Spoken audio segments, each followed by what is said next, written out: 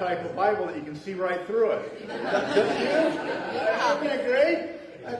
Welcome to green screen technology. So, well, we have to go old school today. The TV died. Oh. So you're going to have to use what's called a Bible, and that you actually put in your hands. So they're all along the side there. Go to Matthew chapter 25. So board, got some good news for you. I got a request this Wednesday for you for a new TV.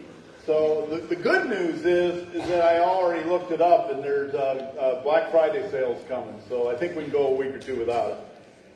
Okay, so we've been talking about, I only gave you half the sermon last week. I really wanted you to understand what the Jewish wedding was like, because you have to understand it to get an idea of what was happening in the weddings and things like that Jesus was talking about. Because we don't do weddings the same way. I mean, with receptions and everything else that we do, now you have to book the reception halls 2 years in advance in order to have one. The average cost of a wedding, I believe, was $26,000. I mean, whoa, that's a car. Used car now. But that's a car. And it's just different than what we do. The Jewish weddings just took longer. It was like a year-long event. Once you said you would marry him, you were married. And the only way you could separate from him is to go through a divorce, even though you weren't living together. So it's just a lot different than what it used to be. Okay, so that's why I shared with you, because I wanted you to understand it last week. Then I shared with you the strangest wedding I ever did. And as I said, it was in a nursing home next to a grandma. The couple wanted to be married in front of grandma, so because she was dying, and I ended up doing the wedding, and she stopped breathing on me, all that other stuff that was happening. Now for the second strangest wedding I ever did. So there's a man named Darwin and Paul. No, just kidding. So I was in the ministry, probably my first or second year into the ministry, and my father-in-law was in the ministry too. And my father-in-law pastored the church next to us, about 6 miles away. So one day I received a phone call from him, and he had a real gruff voice. Darwin, I'm going to tell you, I'm going to treat Polly right with that type of voice of a father. You know that, Darwin? He goes, Darwin, I'm in the hospital right now. I have gallbladder surgery coming, and I'm doing a wedding. I said, okay, you're going to do it for me. And I said, when is it? Tomorrow. Oh, great. All right, well, okay. I said, so who is it and where is it? He said, it's going to be in Wauseon, about 20 miles away from his church, and it's going to be an outdoor wedding. Here are the young girls. Do not have an outdoor wedding. You hear me? Anybody have an outdoor wedding? Oh, thanks a lot. I got you over there. Do not have an outdoor wedding. And so, because you don't know what's going to happen. I mean, you're going to, the weather, the wind, you name it. And sure enough, give me back to my father-in-law voice. Now, it's supposed to rain tomorrow. And so if it rains, I got somebody lined up at the church that you can have it in the church. And so, all right. So we go all the way to Wauseon, to the park, and guess what it's doing? It's raining. All right, so let's head back. Now remember, I didn't put this part. Polly's 8 months pregnant. Got it. And how many of you seen pictures of Polly pregnant? Okay. She goes straight out. She doesn't go this way. She went straight out. So literally, and I'm not exaggerating, she put her food on her stomach. Okay? And the baby kept kicking it off. I mean, that's what it was. So we get there, it's raining. Okay, so we go back to Alberton, Ohio, and somebody unlocks the church for us. And I look at the groom, and I said, well, we need to wait a little bit before you get married so people can show up. And he goes, okay, we can make 5 minutes. I said, no, we need to wait longer than that. In the meantime, we find out that the bride's dress is not hemmed. And so the bridesmaids, none of them knew how to do that. So guess who's on her knees hemming a dress?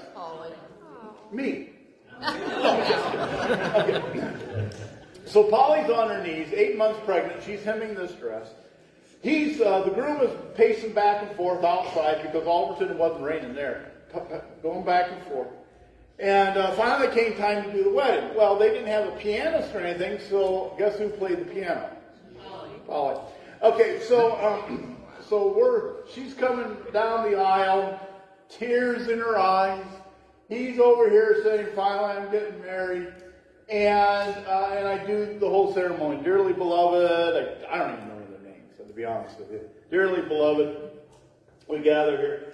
And we got ready to pronounce a man and a wife. And they go, hey! I go, what? We got some special music. So remember those big old boom boxes? Mm-hmm. They pick it up, put it on the piano, and I'm not kidding you, AC/DC's coming out of that thing. Okay, so all of you that I've done weddings for you, that's why I always approve the songs. Because you never know what you're going to get. So AC/DC, and they're crying to the AC/DC, oh, we love you so much, and all this is going on. Right then, father stands up, father and groom stands up, comes walking down the aisle, and he goes, hey, turn around, I want to take your picture. And he had one of these Polaroid Instamatic cameras. So, you know, oh, it was so romantic. And they're turning around, smiling, the pictures of AC/DC playing, and all this is, Polaroid Instamatic camera is going off, and the whole thing. We got done, and I said, get me out of here, you know. And so we got done. I don't know, I really can't say for sure if what happened to the marriage, okay? But I do know about 6 months or a year ago, Polly comes up and says, some lady just contacted me on Facebook, and she, remember that wedding we did when I was pregnant? Yeah.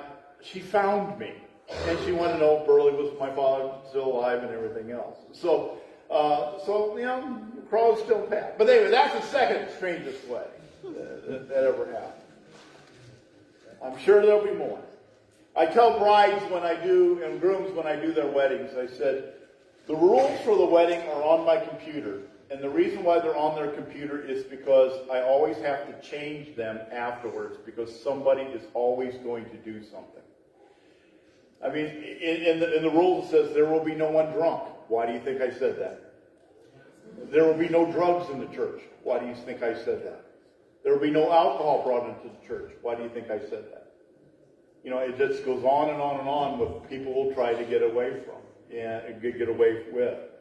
So Jesus gives a story, and if you remember this, what was leading up to this, the disciples went up to Jesus and said, show us or tell us what the end times are going to be like when you return. And so Jesus gave what to look for, the birthing pains, if you remember. The birthing pains that are leading up to it. And we kind of, if you look at the graphs of the wars that are happening in the world, they're becoming more and more frequent, more and more wars that are happening. If you look at the famines and earthquakes and everything else, we're seeing more of that's happening. So those are birth pains.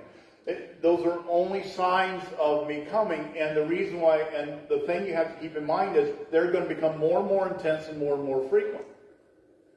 Then 2 weeks ago we preached, and I said, now this is the keystone verse.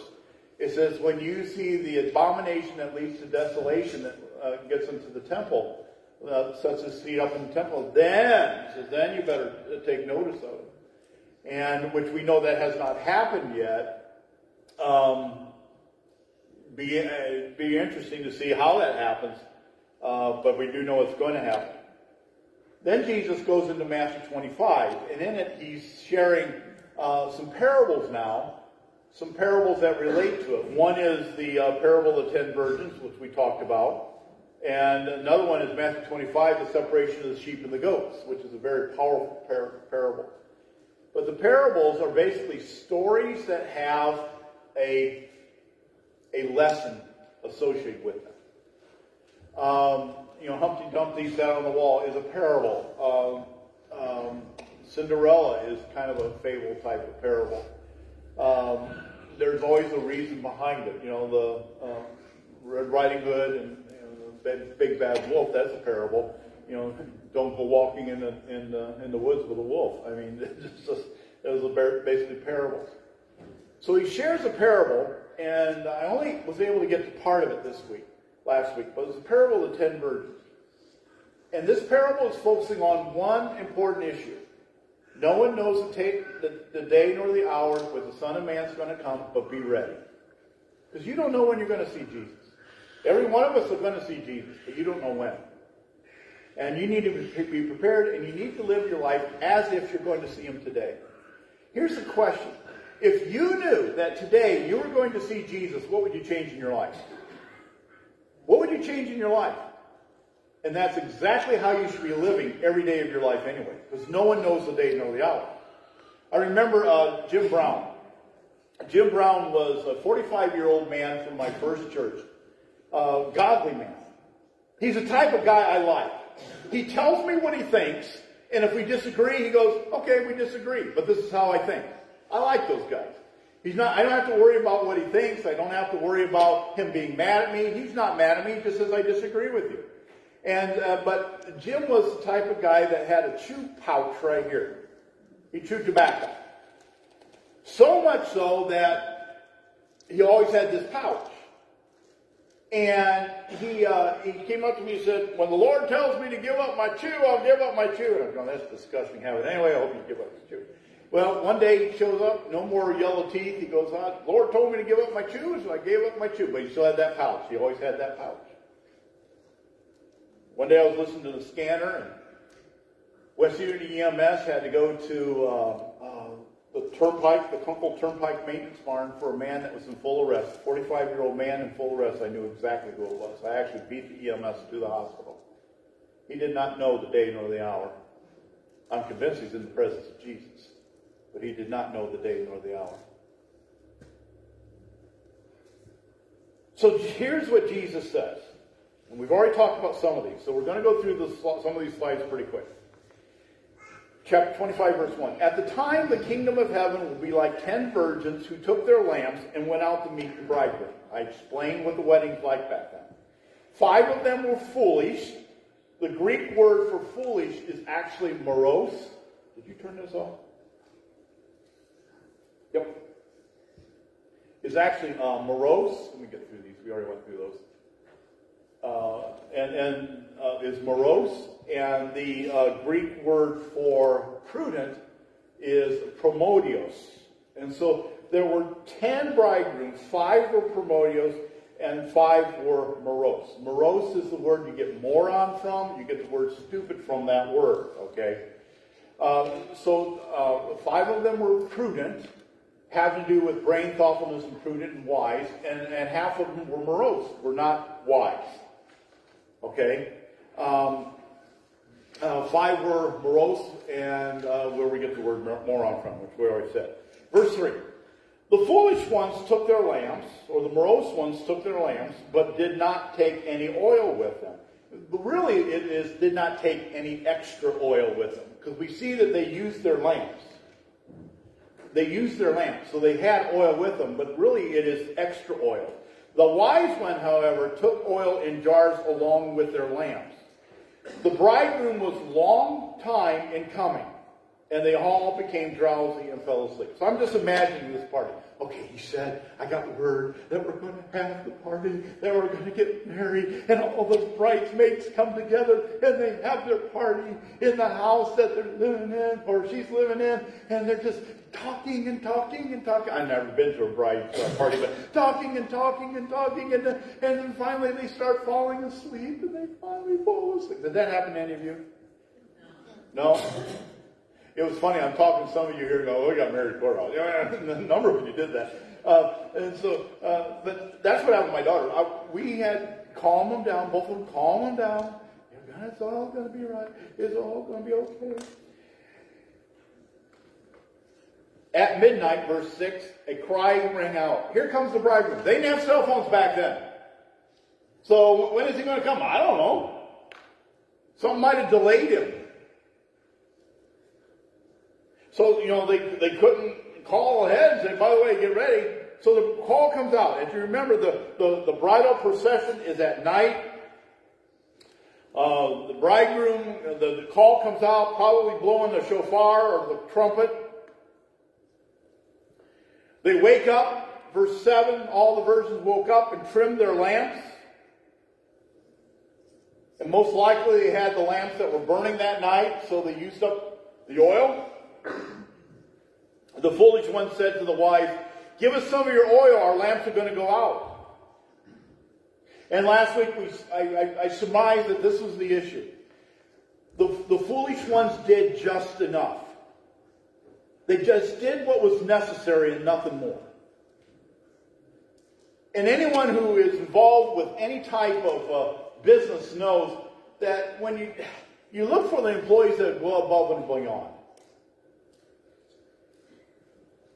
And so they just brought just enough. Let's imagine that you're going to go to Florida. And you're in Florida and you put in your computer, I'm going to go to Florida, I get 25 miles to the gallon. So 1,000 miles, I need 40 gallons of gas to get to Florida. And that's all you put in your car is 40 gallons. Now, is that smart or foolish? Why is it foolish? Because there's a lot of factors that come into play that you don't know about. How many of you would get on an airplane the same way? It says it takes 1,000 pounds of fuel to go to Los Angeles. And that's all we're going to put in here is 1,000 pounds of fuel. Would you get on that airplane? No way. And that's what I imagine these bridesmaids said, okay, I need this much oil, no more. And they forgot about the fact that they were going to talk. They forgot about the fact that all these things. The bridegroom was late and everything else. And so it came time for the bridegroom to come, and they did not have enough oil. They went to the wise ones and said, give us your oil. They said, we don't have enough for us and you as well. So therefore, sorry, you're out of luck. By the way, go buy some. So they went to buy some. They went to the local Walmart. They didn't have 24-hour stores back then, so you probably had to wait till the next morning for somebody to wake up to go buy the fuel, or buy the oil. So they buy the oil, they come back. Verse 10, and while they were away to buy the oil, the bridegroom arrived. The virgins who were ready went with him to the wedding banquet, and the door was shut. I did a lot of study trying to figure out why did they shut the door. And there's really nothing to it. It's just, that's the story.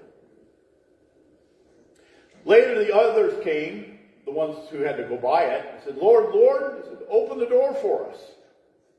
But he replied, truly I tell you, I do not know you.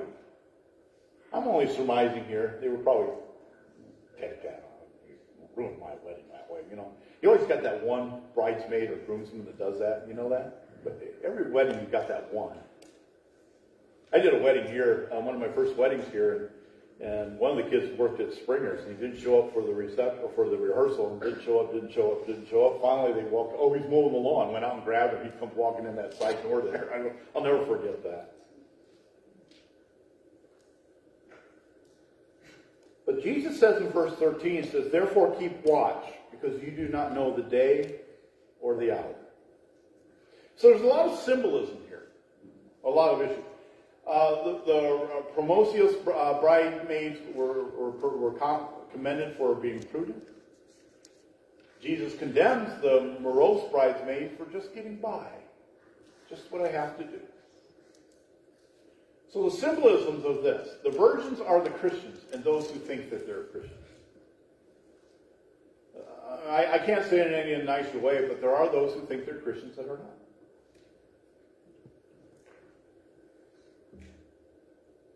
The bridegroom is Christ. The bride is the church, or you. The oil symbolizes the Holy Spirit. The wedding procession is the second coming. The door is the door to heaven. Okay? The point of the parable is very simply this. Be ready. No one knows the day nor the hour that you're going to meet God. I'm glad. Aren't you? Could you imagine if when I was born, they put a little sticker on me and said, Darwin's going to live till November 6th, 2013. Do you know what I would be doing today? You would have been dead for 10 years if it's 2013. Yeah. That's right. 2023. That's why I hired Ben, I tell you. So 2023, could you imagine that? Can you imagine what I'd be doing today? I'd be looking at my clock, I'd be looking at my watch, I'd be looking at the clock and everything else. I'd be, But the thing that we do know is that someday will come when we will stand before Almighty God. Every one of us will. That's just the way it is. Even if it is 2013. So the lessons of this story is very simply this. Live each day as if you're going to see Jesus that day. Not, there's this thing going around, live each day as if it's your last. Live each day to the fullest. In some respects, they're right. But live this day as if you're going to see Jesus this day. What would you do different if you knew you were going to see Jesus today? What would you do different? And then my statement is very simply this. Do it. Do it.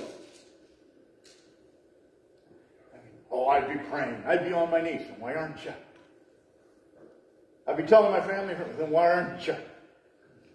I'd be reading all the Bible. Why aren't you? You're just doing enough to get by. Live each day as if you're going to see Jesus today. Because this will come true. Number two is, Jesus is delayed in coming, according to our thinking. Why is that? All right. Next week we're going to start talking about Christmas here. I'm waiting for somebody to say that. Who all works at Walmart? Your Christmas trees are already out, right? It's Christmas time already, so we might as well. Let's join it. No, actually what we're going to do is we're going to start a new program for Advent here in the church. I'll explain more next week, but it's actually going to get kicked off next week, and I'm going to have the basis sermon for it. And so, but anyway, we're actually going to start talking about it.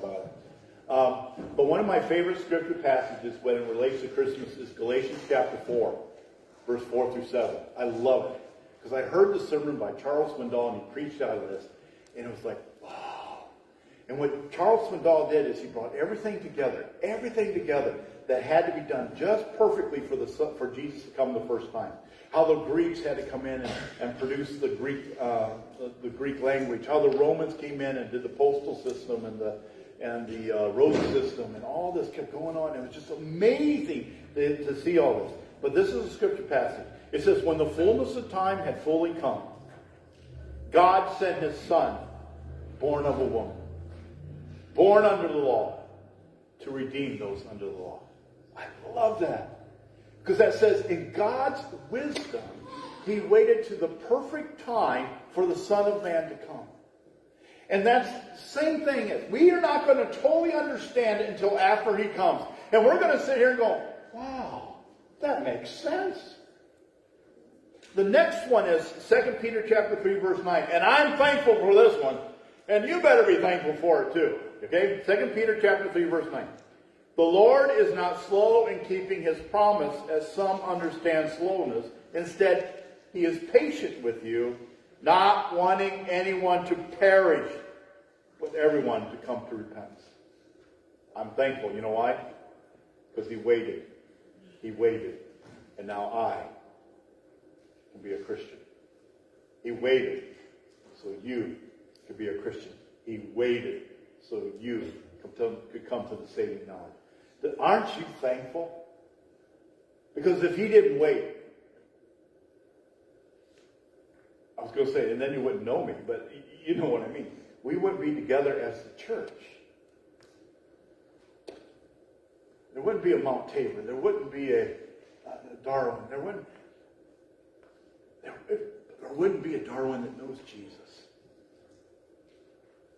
And then we have the body of Christ that comes together. Anyway, I couldn't joke with Nick about him being the TV bouncer. You know that? I got Nick today. I said, we're going to get Nick up here. He's going to be the TV bouncer. And because that TV broke, he said, "You're in charge of it." He didn't break it, though. You're the man, you're the man, you're the man. We could joke about that, and that, because that is what Christians do, is they just love each other, and we're a family.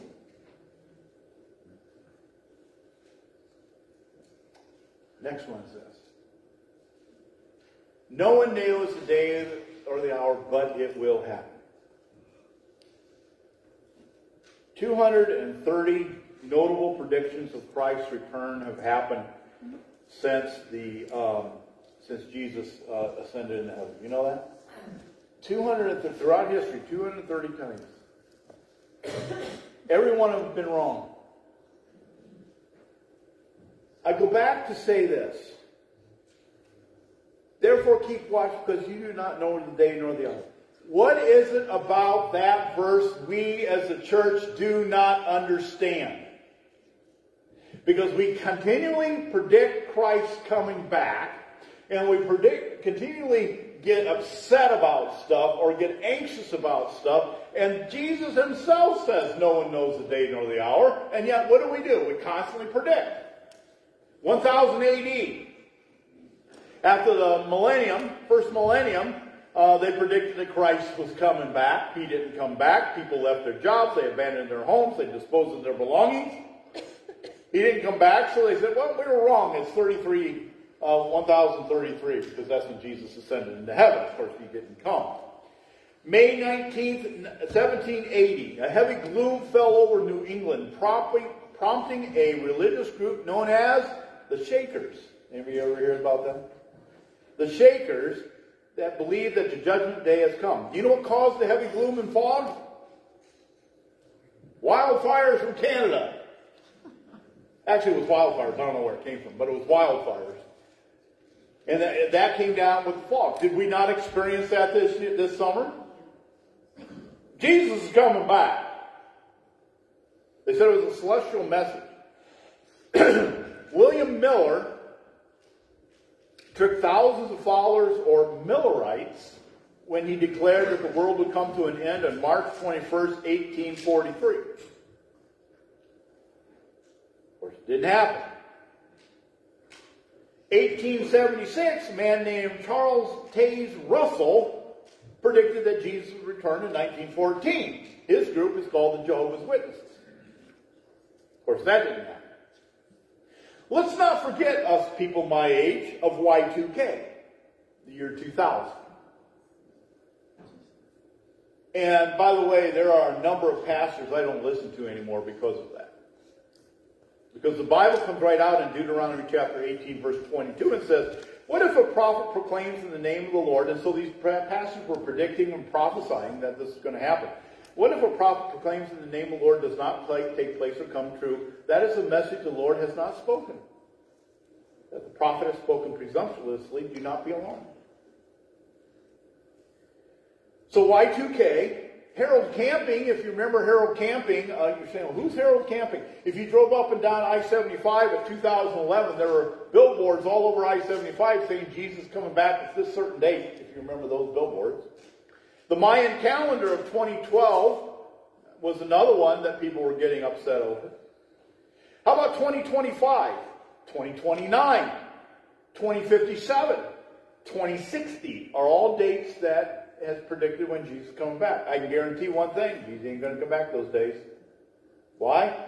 Because no one knows the day nor the hour that the Son of Man is going to return. Now the neat part is it's going to return. He will return.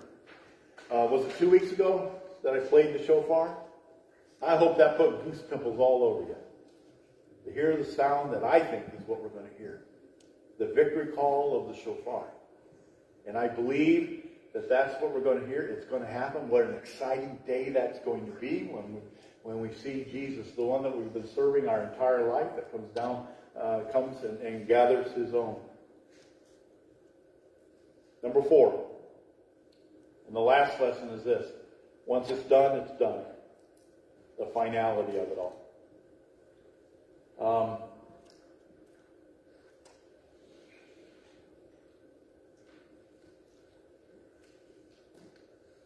Once you stand before Jesus, the record has already been sealed.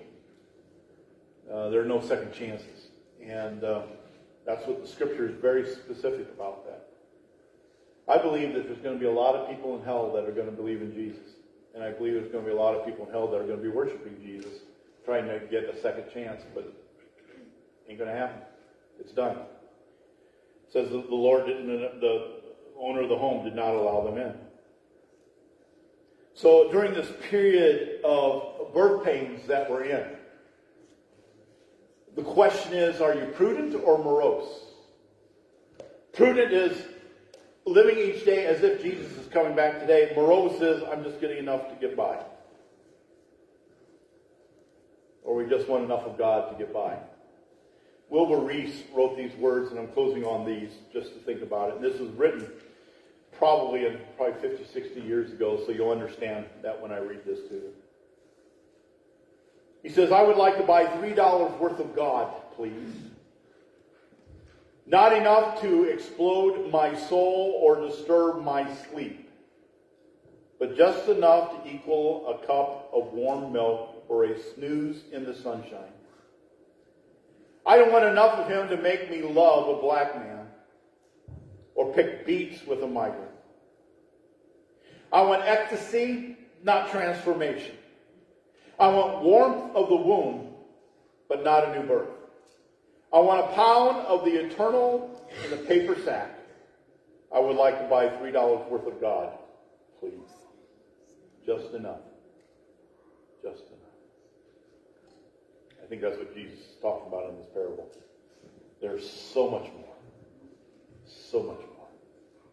Not just enough. Let's pray. Father, I just pray for each person that are here, and I pray for anyone that might need you today, that today would be the day of salvation. That today is the day in which they say, I've just been playing a game, but I don't want to play a game no more. I want to be 100% for you. So help us, O Lord. May we follow you in every area. And above all, may we live with anticipation today that we hear the trumpet sound. And we see the dead in Christ rise. What a great day that'll be. In Jesus' name we pray. Amen. You'll stand with us. We're going to close with the song we sang earlier, This I Believe. If you'd like to have prayer, the altar is open, and the elders will be here to pray with you.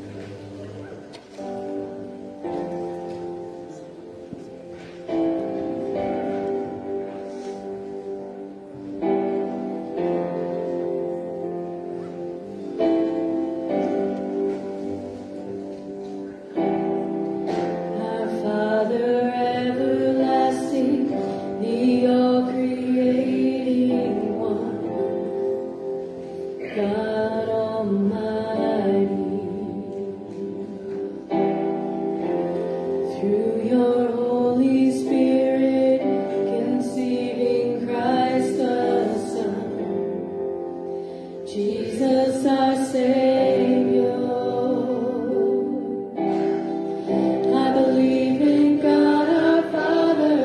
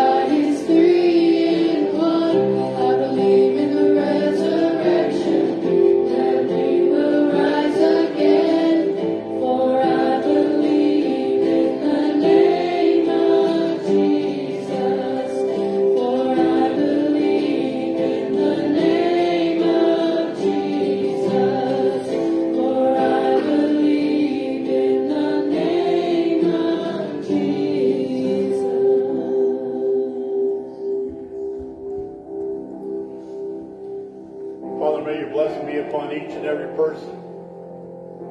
May we live a week as if Jesus is returning and that we're going to see him this day. May we live a life that's just more than just enough. May we live the life that's in the fullness of you. We honor and praise you. For it's in Jesus' name we pray, and all God's people said, blessings on you, and have a wonderful and great week.